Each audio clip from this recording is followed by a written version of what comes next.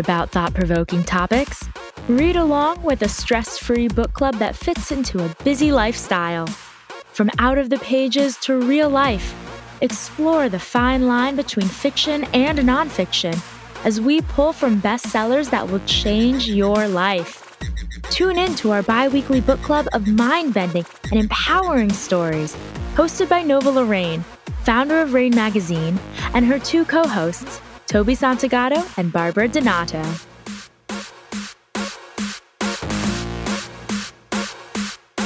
Welcome to another episode of Tuesday's Book Club, exclusively a Pink Kangaroo production. Tuesday's Book Club is a place where you can conveniently listen to some of the world's best-selling authors, their intriguing stories, and apply what you feel will help you on your journey of growth. I am going to introduce my lovely co-hosts, Barbara Donato and Toby Santagato, and I'm Nova Lorraine. Hey, ladies. Hi. Hello. So today's book, we're going to explore The Nightingale by Kristin Hannah. What did you guys think? Amazing. Wonderful. Tears, crying. Oh, every emotion you could think of. Oh my goodness. Yeah. It was so heart-filling, but tragic at the same time. But we will get into that in a minute. I'm going to share with our listeners, those of you that are joining us for the first time, our next episode, we're going to be covering The Power of Now by Eckhart Tolle. And following that, we'll be discussing The Girl Interrupted by Susanna Kaysen. So get your notepads out, your smartphone, whatever you have, jot those down. You want to keep up with us, guys. The Power of Now, and then following that, The Girl Interrupted. So get those books and read along. So we have The Nightingale. It was published in April of 2017. It's a New York Times bestseller, Wall Street Journal Best Book of the Year, and soon to be a motion picture. This unforgettable novel of love and strength in the face of war has enthralled a generation. So I am going to read a little summary from our publisher, like we usually do. With courage, grace, and powerful insight, best-selling author Kristin Hannah captures the epic panorama of World War II and illuminates an intimate part of history seldom seen, the Women's War. The Nightingale tells the stories of two sisters separated by years and experience, by ideals, passion, and circumstance, each embarking on her own dangerous path towards survival, love, and freedom in the German-occupied, war-torn France. It's a heartbreaking, beautiful novel that celebrates the resilience of the human spirit and the durability of women. It is a novel for everyone, a novel for a lifetime. That was a mouthful. What do you guys think of the description that the publisher gave of the book? I mean, it's perfect. It is. Yeah, I think it captures it very well. I mean, especially where it discusses the durability of women. Holy smokes. I mean, what these women had gone through. And love, survival, freedom. Like, as I'm reading the book, I'm like, oh my gosh, what would I do? Oh my gosh. It was such a roller coaster ride, guys. Yeah. I had to put the book down several times. You know what it was? There were certain parts of the book where I guess I was frustrated thinking that, I would do this differently. So I would get upset and I would put the book down. And then I would think about what these girls were going through and young women were going through and realizing in that time, is that really something that I would do? Or would I do exactly what they did given the circumstances? So I found myself reflecting a lot on what would I do in the event that these situations were brought to my door? How would I deal with some of these, some of these life or death situations? How would I protect my family? How would I protect my children? Would I do the same thing or would I do something different? For me, it's more personal because I am Jewish and my father did come over from Austria at the age of 2 on the last ship that was able to get out. And similarly, Austria kind of just let the Nazis come in. There was not a fight. But the weirdest thing, and it's a coincidence, is this morning I was boxing up some old silverware and I got emotional, which I normally don't. It's kind of in the way, but it's my father's, his mother's. And they got so few things out. And here I've got this silverware that they took out of Austria during, really, it was like right before the Holocaust, they ran away. And it was just like, oh my God, they took everything from them. So it's definitely emotional for me. You said your grandfather? No, my father. My father. Oh, your father was 2 years old when he came over. Yep, with his And he was parents. with his parents? That's amazing. Yeah. It really is. Yeah, I want to just touch on the time period a little bit in more detail and some information about the girls, the sisters we're talking about. So this was, I guess, starting out, it opens up in 1939 in France, in a quiet village of Carreveau. Vian Mauriac says goodbye to her husband, Antoine, as he heads to the front. She doesn't believe the Nazis will invade France, but invade they do, in droves of marching soldiers and caravans of trucks and tanks and planes that fill the skies and drop bombs upon the innocent. When a German captain requisitions Vian's home, she and her daughter must live with the enemy or lose everything. Then we have Vian's sister, Isabel, who is a rebellious 18-year-old girl searching for her purpose with all the reckless passion of youth. While thousands of Parisians march into the unknown terrors of war, she meets Gaetan, a partisan who believes the French can fight the Nazis from within France. She falls in love with this young man, completely in love. But then when he betrays her, Isabel joins the resistance and never looks back, risking her life again and again just to save others. So those are the two sisters that are the main characters that this book revolves around. And they were so different, which was incredible. And to experience what they were going through their eyes, I thought the author did an amazing job taking us along with them, feeling as if we were in the house with the captain, that we were on the mountain with Isabel climbing the Pyrenees. What do you guys think about the sisters, the main characters? I like how their characters were developed at the beginning of the book. You see that their father was greatly affected by the Great War, by the First War, to the point where he was emotionally detached from his family. So much so that once the mother unfortunately passed away, he all but abandoned them. I mean, he could have taken care of them. He realized that with what he was going through with his own mental state, he couldn't handle it. So he had them go live somewhere else. And unfortunately, these young women took it different. The oldest felt like in order for her to survive, she had to be a people person. She had to be a yes man. She had to constantly just do everything that she was told. Whereas the youngest, she was 4, I think, at the time. And at that, 4 years old, you're trying to figure out what you can get away with as opposed to what you can't. And she didn't have that love of mommy to tell her. When as parents, we lovingly tell our children not to do something. We lovingly instruct our children. And she was given such, I believe, such harsh punishment and made to realize that she was alone in this world, that she grew an incredibly thick skin. And I think a lot of her fire came from that abandonment within her. Like she always felt that people leave her. So in her mind, I'm not going to leave my people. Yeah, I think what was interesting, though, at the very end, which I won't totally spoil it yet, but at the very end, you realize that they were both victimized. Yeah. Which we didn't realize. Isabel, she's always, and they make us feel like she's the victimized much more because her father abandoned her in a more clear way. But both the sisters were victimized by abandonment and loss.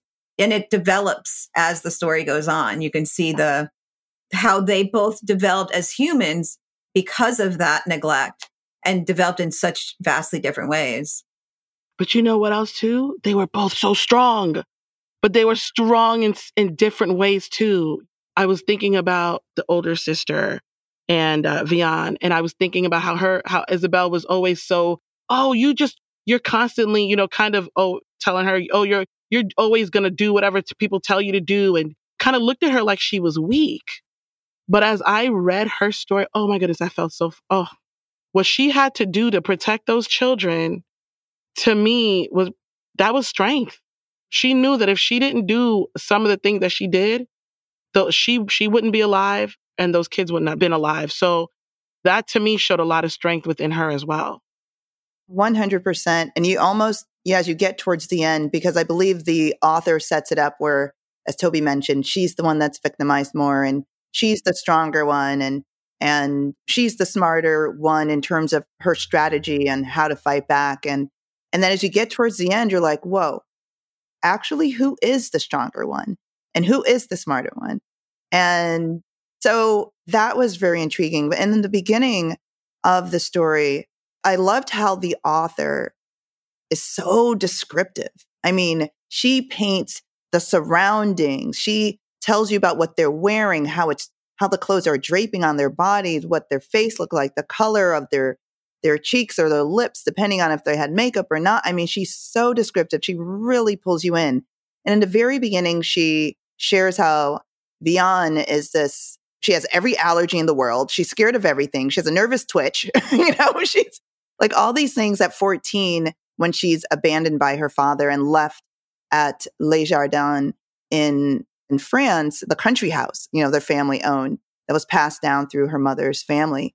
And they were left with this woman who seemed to be a stranger, pretty much, who didn't care about the girls, just pretty much kept them in line and disciplined them. And so you got to know right away about Vian and how weak she was as a teenager. And that strength that she ended up gaining really was through the love of her life. Antoine, her boyfriend that she met at 15, she was pregnant at 16, married at 17, So she didn't spend a lot of time alone after her father abandoned her. But you did have, going into the story, you had this picture of this very weak, fragile girl. And then here she is now, fast forward, a mom. And you're taking this journey with her as a mom in the war.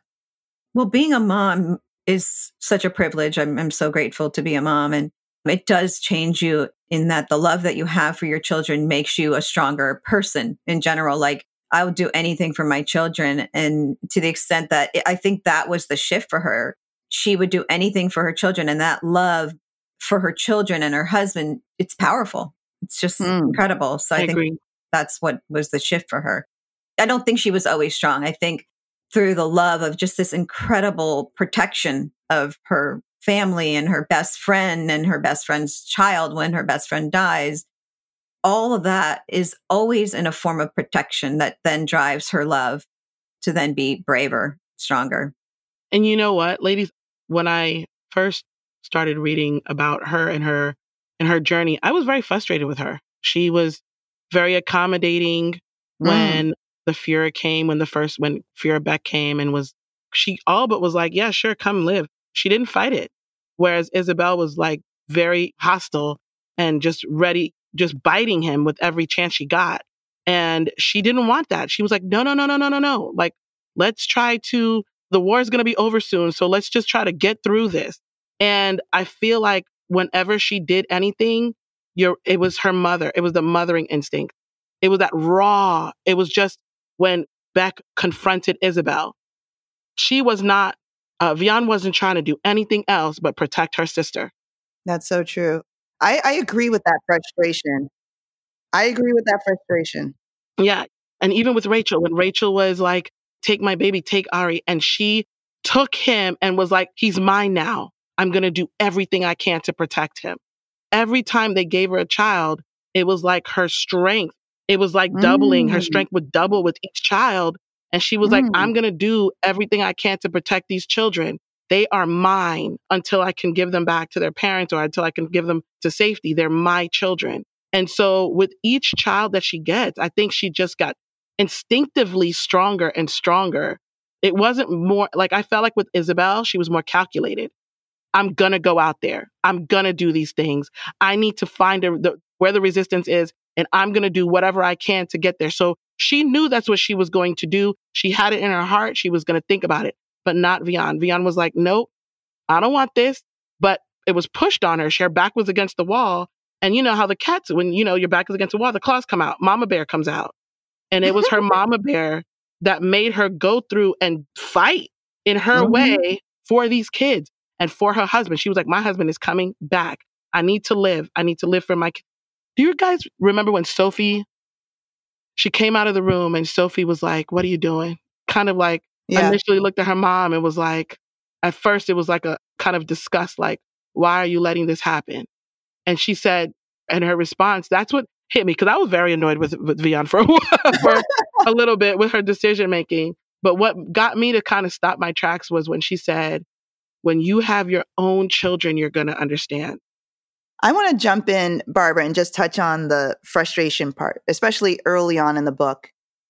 And I was annoyed with her for a few reasons. One, as the older sister, she wasn't there for her younger sister. And I have a younger sister. She's 8 years my junior. And Vion is, there's a 10-year gap between the two girls. And she found her best friend, she found her boyfriend, and she was all good.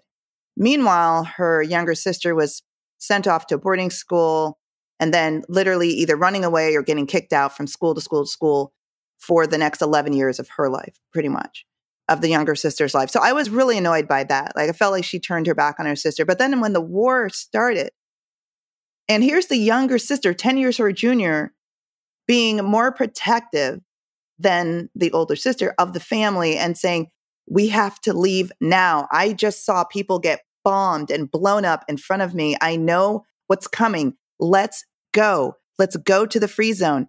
And Vion was like, no, we'll be fine. Antoine will be back soon, because we know Antoine was off at war. He'll be back soon and he'll take care of everything and everything will be fine. And that was like, oh my gosh. And maybe because I grew up with 4 brothers, I was like, what? Girl, let's go. Get your stuff. Get out of here. I had that fight in me. I was with Isabel. Like, we need to go. And so even when Isabel was hiding their possessions, because she, again, saw forward, like, they're not going to just come and chill. They're going to take our possessions. She hid their valuables in their cellar. She hid perished food and provisions in the cellar. She hid a gun. I mean, this is a 19-year-old, 18, almost 19-year-old girl before the Nazis even came to town saying, look, we need to be prepared. And Vion was like, oh, no, we're good.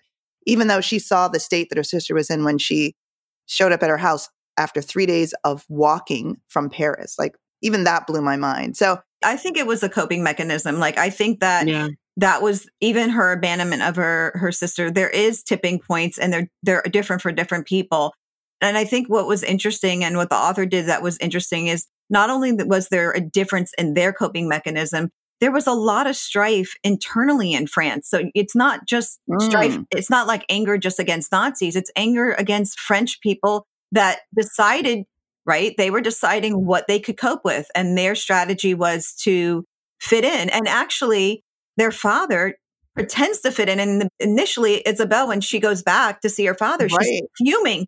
You're fitting in, you're fitting in. But he actually was one of the key resistance person. So I think that it's interesting. And that happened all over, like in Austria, where my father came from. People were upset with their own, just like now, people get upset with people that at one point I wanted to make a dirt road into Barry, Florida, into a paved road. And what shocked me was I had some movement, because I'm one of those people that picks up these wacky causes, but my own neighbors, some of them didn't want it. And it ended up, I moved because I was like, in what world would you not want safe paved roads? So just like that's a small thing, but even in war-torn areas like that, they were fighting each other too, like crushed, emotionally crushed by people they trusted.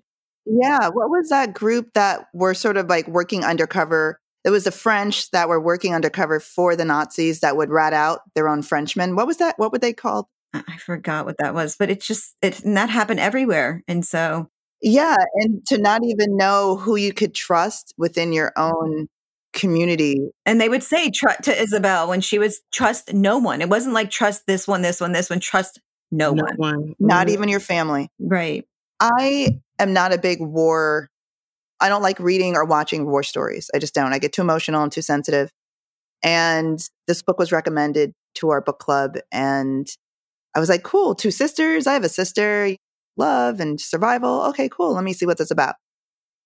I was not expecting the level of detail that was shared about what happened to the French, or anyone actually, when a war starts, in terms of the bombing and things like that. The starvation, the forced starvation, the rationing, removing communication. I mean, there was so much psychological warfare Oh, It yeah. was a wonder how anyone survived. I mean, all the windows had to get blacked out. You had to be in by a certain time in terms of curfew. You had to stand in line every day just to get food, every single day. And you're lucky if you got food. You're not allowed to get mail. You're not allowed to have a radio. So then communication is completely cut off. So it's all rumor. Like everything is a rumor, right? Because nothing is confirmed. There's no communication. There's no trust. There's no food.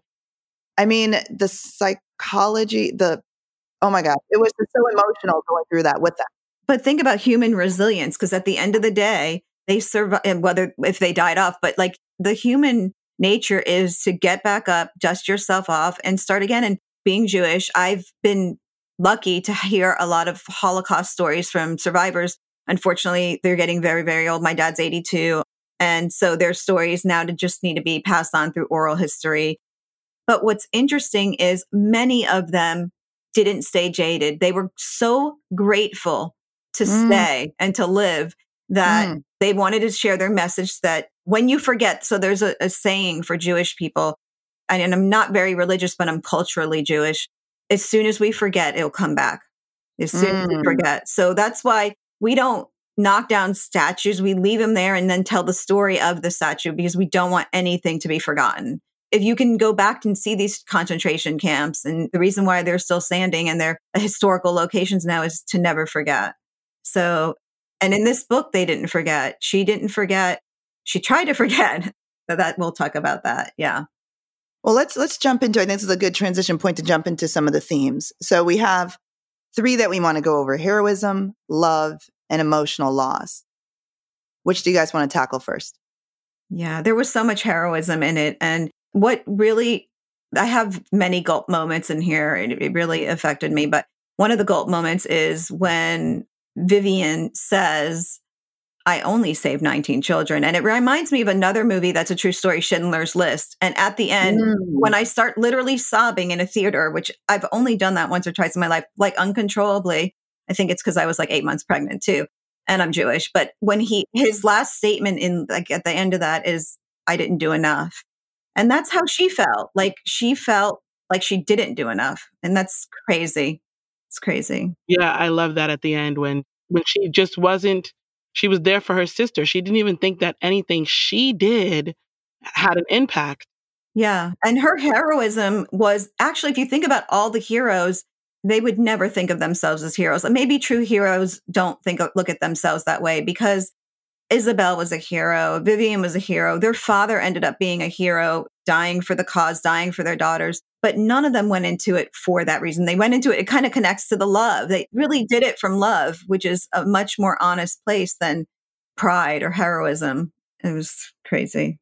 Yeah. Well, I think it really hit home to me when Vian is speaking to the crowd and she looks out and sees the soldiers, the 117 soldiers and all of their families, and there to celebrate their lives and the survival from the war. And Isabel crossed that mountain almost 30 times. It's crazy. To save 117 soldiers. This 18 that then turned 19, this 19-year-old for 3 years, 3 to 4 years, dedicated her life to saving pilots that were downed during the war, crossing from France, mountainside, into Spain, still what? And the weather, what they had to face just to get through one journey alone. And she decided to do it over and over again. She never could stay in one place for more than 2 or 3 days at a time. She was always sleeping on dusty mattresses. She barely was eating. She had to live. I mean, no one knew her real name. No one knew her real identity. And she couldn't spend any amount of time with anyone she knew. So she was pretty much on the run for the sake of saving lives, period. She wanted to do something impactful for the war, and that was her cause. And how many people would do that? I mean, again, at such a young age. And we were talking about the strength and weakness of the sisters earlier. I believe, Barbara, you mentioned that Isabel was calculative. I think she was reckless and she was fearless, but it worked to her advantage. It did. Yeah, it did. She had no fear and she didn't think about her actions. And when years later, when she sat to think about would she have changed anything, she said no. I wouldn't have done a thing differently. And yes, I know I was reckless, and I know it put people's lives at risk that I love. And I know I probably should have thought a little longer about some of my decisions, but I wouldn't change a thing. Because I think if she had fear and if she tried to think 3 steps ahead, she wouldn't have acted. And those actions in the moment were extremely impactful in what it led to. And did those kinds of people, and we talk about them as characters, but let's face it, ladies, these are people. Whether this Yeah. is a true story or not, it's shocking. It's shocking to know that so many survivors actually were rescued at the camps. And then some of them were overfed by the American soldiers and they died from bloat. A lot of them died even though they were rescued, made it through all of that. But I think we should say that it doesn't matter if it's fiction or nonfiction. It's truth. It's truth and bravery. And if we count all of those people and their sacrifices are, maybe that's why the war was won in the end. We always think of it as the military and the big people, but it's everyone. It was a collective effort by everybody to get rid of the Nazis and what they did to society. And even with Isabel's strength, when she finally, well, actually, before I say anything, a lot of people described her as impetuous. And I would like to say, if there was any word that would best describe Isabel, would be impetuous. Like, she really jumped into the fire before realizing it was hot. And then once she got there, it was like, I don't care. I'm going to get out and I'm going to jump back in.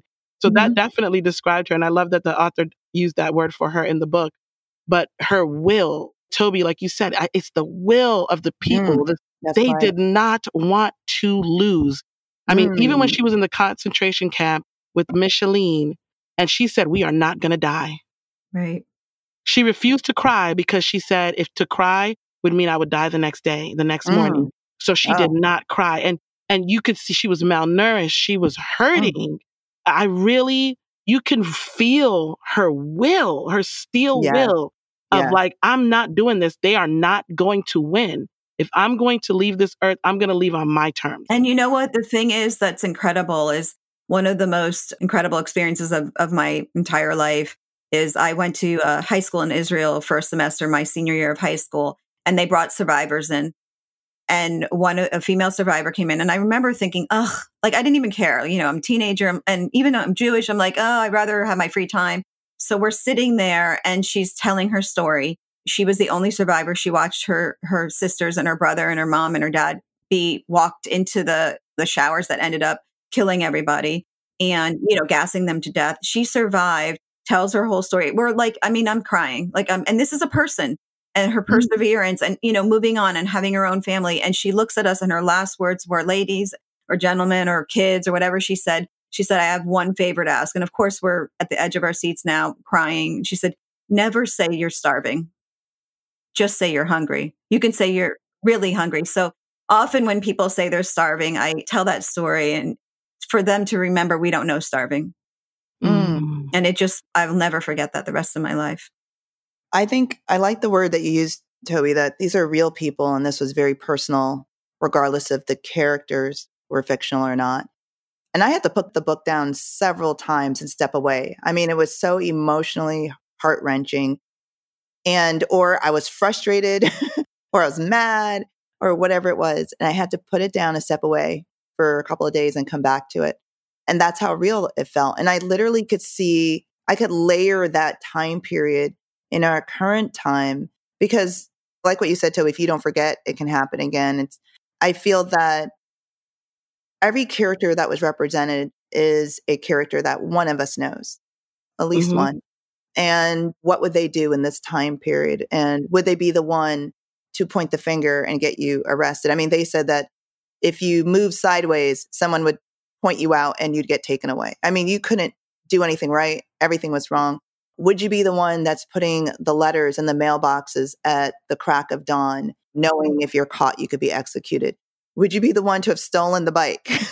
And because you're so frustrated and you want to fight back, and that was the only way you could is by stealing back the bike that the Nazis stole, that they're using now? Would you be the one to concede if you had a commander come in your house? I mean, there were so many things that really made me just stop and think, what would I do in this situation?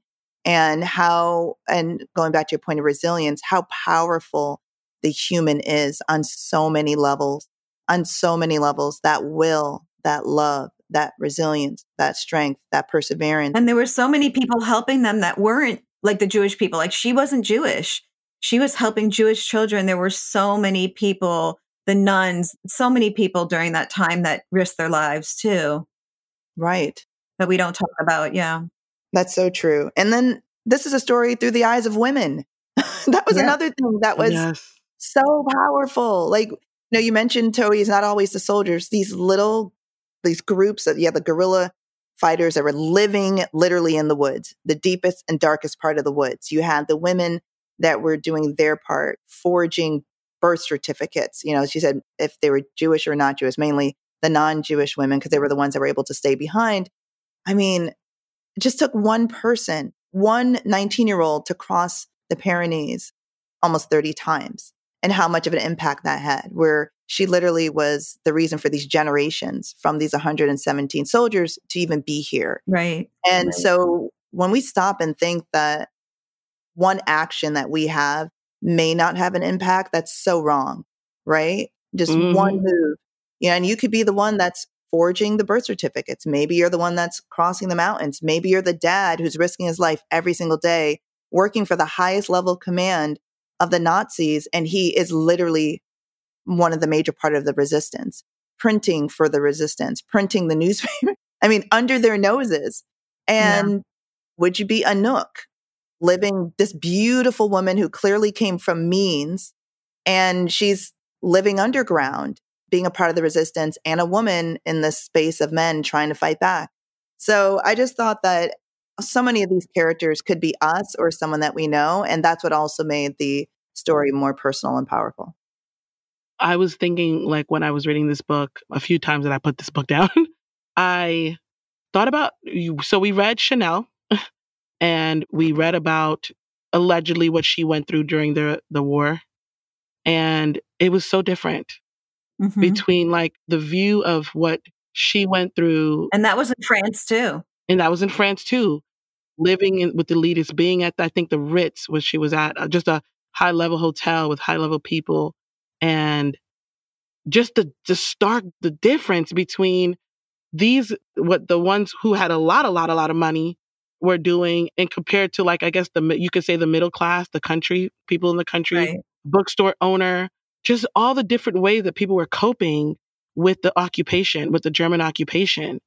And to have these women who were all pretty strong in their own way, not to say, because we really don't know what Chanel did, back then, but just how are you going to cope with all of this with these two, so different sisters, so different. But when you think about it, their parents, as we talk, like when you go back and forth with their history, when the author talks about it in the book, their parents did teach them how to be strong. They did see their dad come back from war. And I think through his pain, through his emotional absence, I think that Vian was like, I am not going to do this to my children. I'm going to do everything I can to protect them from this. And as the pain that I'm hurting and what I'm going through, they're not going to feel that. I'm going to show them love every day. Yeah. I do that all the time. And, not that my parents had positives and negatives, but I definitely, growing up, would say to myself, well, that's definitely not something I'm going to do. I did want to say one other thing, though, that's a life lesson that I'd love to tell to the listeners. So it was subtle, but at the very, very end, Vivian is raising, he's Daniel now, right? Her best friend dies and she takes Ari and then raises him as her own. And then as the war ends, there's some Jewish, I think it's a rabbi that comes to her house and says, look, there's cousins and we need to take him. And that's another loss. But there's something that is to be said about what Jewish people also say this. When you intermarry, and ironically, I did do that, so, but you run the risk. We're a small group of population. They killed a lot of us and we really never rebounded, not having a lot of children. And so the risk was if Ari or Daniel stayed with her, that we would lose another generation. And it was heartbreaking, but you'll hear that a lot in the Jewish circles. It's not a form of prejudice, just a fear of disappearing. Mm. And that's something that's very lightly touched in there, but I wanted to share that with you because it is a common fear. Yeah. Yeah, and that was a really emotional Yeah. it was an emotional scene, and it made sense, but it was definitely Yeah, it made sense. heartbreaking. It even was emotional to me. Like, here, I'm a mom first. I really am before a Jewish person. And so in that moment, I was like, no. And I'm like, but I get it. I'm like, no. Yeah. Yeah, it was tough. Well, let's talk about love. Let's talk about love. I think this is a good time to move into that theme. Who wants to touch on that? Mm. Well, I'm going to jump in because the love story between Gaetan and Isabel was, So much. my heart. It was so pure and powerful. And they were so mismatched. Here's this young girl who is wandering in the woods early on when the bombing started in France and they're marching, and she has to find her sister's house now on foot. And she smells something and she's so hungry and she's so thirsty. And the smell draws her into the woods, deeper and deeper in the woods. And she sees a fire and there's this man behind the fire. And going back to your point, Barbara, being impetuous and what the author continuously says about her, she doesn't even think like, oh, I'm walking in the dark woods and there's a man. Yeah. And he clearly lets her know that he's not going to hurt her. But this stranger feeds her and then protects her, literally throws his body on her when they're getting bombed as they're walking and marching out of further away from Paris. And days later, he helps carry her to her sister's house. And they were strangers. And he was risking his life for this young girl. And she tells him when they get to the house finally, and she's all ragged and torn up, her feet are on fire, and she's hungry and starving and all this other stuff. She says, I love you. And he doesn't return those words back to her. And he leaves her. She passes out, and when she wakes up, he's gone with a note that he leaves saying, you're not ready. And so like, that's it. Like, that's all he said. And she was heartbroken. And like you said, Barbara, that gave her created that fire, or made that fire within her even stronger to like, nope, well, that's not going to distract me anymore. I was completely stupid to tell this person I love them. And I am ready, and I'm going to do something now. And then she just joined the Resilience. And so to see that relationship, the two of them reconnect and in their best way make that work in this war-torn time, and how it ended, like the explanation point at the end for me. And we didn't even realize how it truly ended until those last few words of the story. And I actually thought the narrator was Isabel until the end. So I was crying. I thought she survived, and I was like, oh, that's her. I really missed it. I'm like, did I miss that? And just absolutely the fairy tale that we all want as humans, I thought occurred. And then it was completely the opposite. And I was really sad. I was heartbroken. Yeah. Which is funny because that is the question that one of our listeners sent in was, who did you think the narrator was? And when did you figure it out? Not till the very end, which was this morning. I saved the last 15 minutes for this morning. And I was just like, oh my God, that is so sad. And it happened so many times. And that's the whole character point. When I say it happened to a lot of people where they made it to the very, very, very end. Like, my gosh, you survived everything to not make it. Yeah. In the beginning, I thought it was Vian. In the very beginning, when they transitioned to when the mom passed away and when they were teenagers. Mm-hmm. And I was like, okay, I got this figured out. And then I was like, oh, wait a minute. Maybe I don't have this figured out. And I was like, well, maybe it's a granddaughter. Maybe it's Sophie. And I'm like, well, who is it? Who is it? And then I would say about halfway through, I settled on Isabel. And I'm like, oh, it has to be Isabel. I thought it was Isabel the whole time. Yeah. For me, I thought it was Vian. Then I was trying to figure it out was it the daughter? Was it a granddaughter? Like, who is this? And then I settled on Isabel. And I was like, if there was anyone that was going to make it through this war, it's going to be Isabel. To then tell the story, right? It's going to be her. And the coping mechanism of Vivian, like the whole time, she always held things in. That was her way. And just, it's not like at the end when she never tells her son anything about that. We want to think that's unusual, but if we look back at her personality, that's probably what she would have done. she was protecting him and she didn't want him to know. But it's, even at the end, they kind of kick you in the teeth when she says, I should have just shared it from the beginning. And I'm like, really? Really? Thanks. Yeah. Really? Because you can't go back. Yeah. I figured it was beyond because she did so many things that to me, like in the beginning of the book, it talked about the guilt that the author had. Like, so as I read through it, I was like, oh, this is beyond. She is just, Really? she's doing a whole lot of things that she could, Oh, that to me, I felt like if I had to go back, like I said, my initial was if I had to go back and think about these things, I would do it differently. For sure. It did take me a while for me to realize as a mother, maybe those choices that she made were the only choices. But I mean, your little sister's going places in the middle of the night. You really think in the middle of war she's gonna go see a guy? Well, wait a minute. I think that here's the thing. Here's the thing where I'm going to dispute that with you guys. If she was a sister without a family, then I would say that's a crappy thing to do.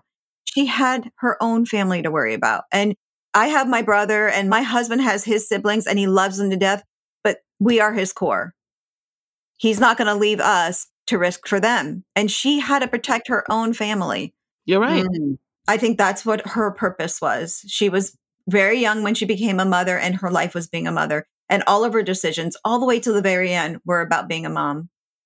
Okay, I'm going to talk about one last point in the story that I was not, there were so many points or so many places in the story that I was like, oh, I didn't see that coming. Oh, didn't see that coming. So many plot twists. I mean, a phenomenal, phenomenal author. Looking forward to reading another one of her books. I want to know, before we close out, I want to know, what are your thoughts about Julian and how he was conceived and how that was dealt with? I'm just such an open book. Like, I don't know if I could have done that, but I get it. I don't think I would have said anything either. I mean, this woman was violated. I mean, the only person that she's ever known was Antoine, who came back from a war that, that could have destroyed him if he came back knowing that his wife, he goes to war to protect his family. And as a man, even though, like she said, he'll go back to those thoughts. Like, did I protect my family? Maybe she wanted it. Maybe she enjoyed it. Like, these would have been the thoughts that were going to be going in his head. And for all intents and purposes, this was her child. This is always going to be her child. Mm. And so that would have had to have been his child too. So with the intense emotions that you have towards someone who set out to kill you and doesn't think anything of you, like, what did that fear say to her? He said, I'm not even going to think about you, but I bet you, something along those lines, but you're sure going to be thinking about me. Like he was like so dismissive. I was just like, I just wanted to gouge his eyes out. Yeah, but if you think about it, she proved, I was just saying, like, you want to do the opposite of your parents. Like, sometimes when it's negative and it frustrated you growing up and you prove them wrong. She did what he said. She never forgot about him, but she proved him wrong because she kept love. He never spoiled the love. So it was like the opposite. It was like, you lost because I won. I get to have this. And that was awesome. And that's what I loved. Julian was her heart. His family, I mean, Sophie was, at the end, Sophie said, she pretty much told her mom, we're going to forget about that part because what you're getting out of this is going to be love and it's going to be our family. And Julian brought them all back together. Julian gave them back the semblance of normalcy. That was so ironic. That was so ironic. I don't think I would have told. I really don't. You know what? Isabel said something which I thought was really interesting before she took her last breath. She said that they can destroy your body, but they can never destroy your soul. Something along those lines, right? Yes. Mm-hmm. They could hurt your body or change your body, but never just take your soul. And echoing what both of you said with Julian, yes, he was conceived through, rape, but the Fuhrer was not going to take her soul by turning that into hate. She loved him with all her heart. And like you said, he became that magnet to bring the family back together.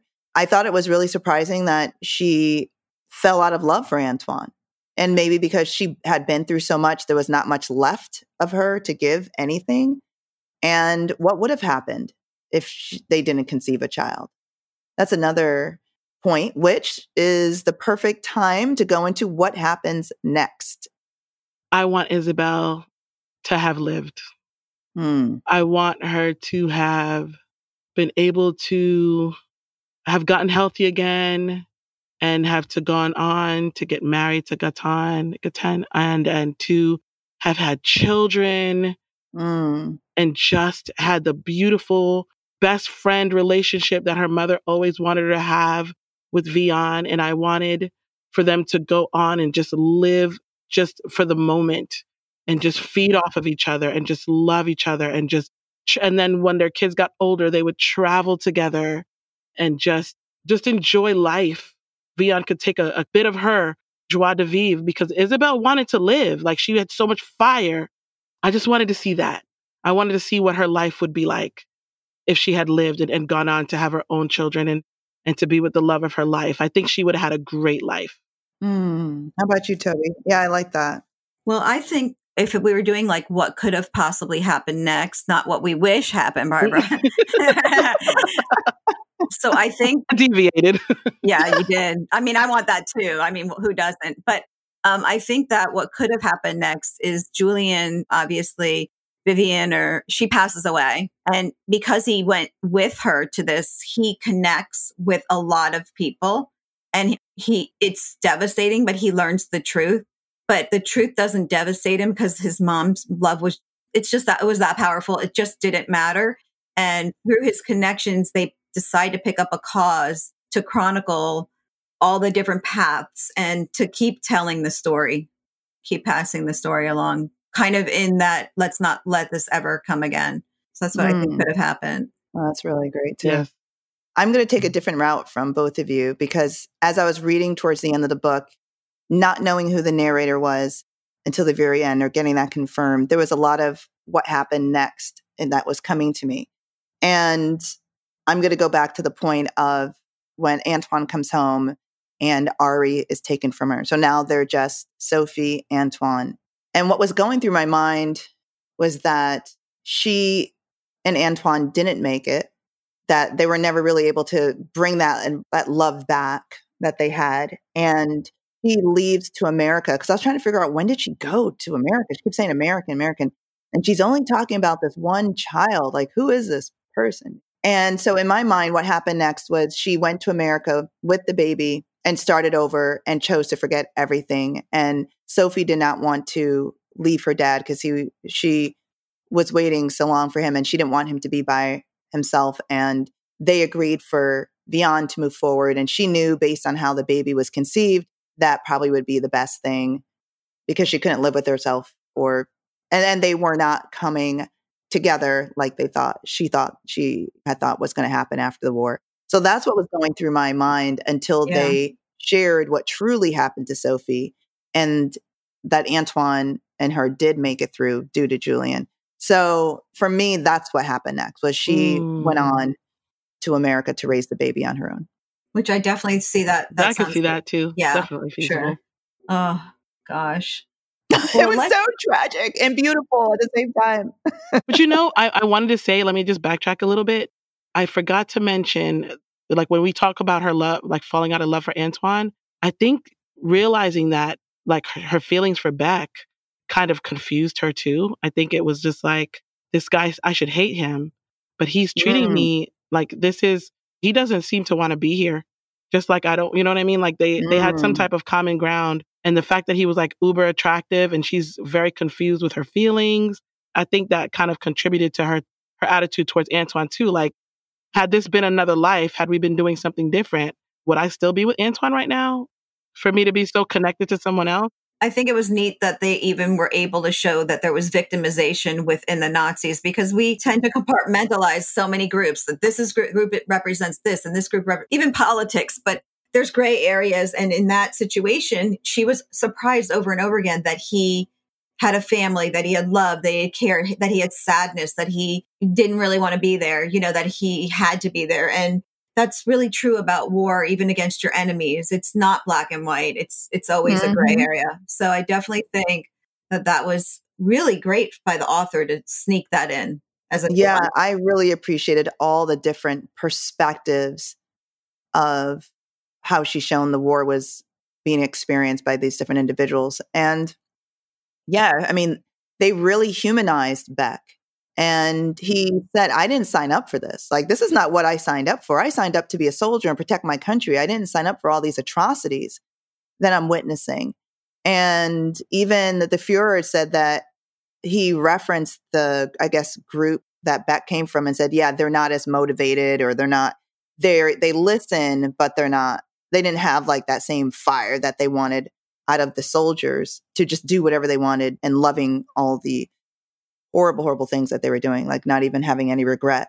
And he regretted, he felt it. He was compassionate. He fed them compared to the second guy that came into the house. So anyway, yeah, I thought that was amazing. And I want to just touch on again the love component. Yes, this is about war, and there's a lot of tragedy, and it didn't end the way I wanted it to end in terms of Isabel and Gaetan being together forever. But the love that was shown by so many people, the mother at the church towards Vian and Antoine and Vian's love, and it was so beautifully romantic in the beginning when they described how they treated each other and how just beautiful the relationship was. And the love between Gaetan, and you saw how much he struggled. He wanted to tell her so much that he loved her, but he didn't want to break her heart if he died. And just loving her so much to not tell her he loved her. I mean, there were so many different aspects. And to say at the end of the book, when he says, I never stopped loving her, all these years later. That gutted me. Yeah. And he named his child after her. And just, gosh, yeah. So amazing. And then how he said, you're just as beautiful as ever. And she was bald and missing teeth and no fingernails. I mean, we didn't even know truly the extent of what she went through. And then when he described, or the author described what she looked like. Right. Oh, wow. And he said, you're as beautiful as ever. It was beautiful. But yeah, I thought love was so powerful. At the end of the day, love prevails. I mean, strangers were risking their lives for strangers. Mothers were risking their lives for their children. The father sacrificed his life for his child. I mean, the love, I thought, was the biggest theme that I took out of it. And even though I cried and it was tragic and all these other things, I was so inspired by the power that humans have, the love that they have for each other, regardless if they're family or not. And we're all mothers, and there's nothing like being a mom. Yeah. Exactly. The strength. Yeah. So I think this is a good place to wrap this up. What do you guys think? Perfect. Yes. All right. Awesome. Well, thank you, listeners, so much for joining us for another episode of Tuesday's Book Club. We covered The Nightingale by Kristin Hannah, best-selling author. It's an incredible book. I hope you enjoyed our discussion. If you didn't get a chance to read it, even though we did a lot of spoilers, go and read it. It's amazing. You will not regret that. Join us every 2 weeks for a new book, a new discussion, and we are excited to be back with you, or we will be excited to be back with you for our next show. Again, this is Tuesday's Book Club. I'm Nova Lorraine, and my ladies, where are you? You gotta say We're in Toby. I like when you do it. Your voice is so beautiful. Yes. I hate my voice. And until next time, this is an exclusive production of Pink Kangaroo.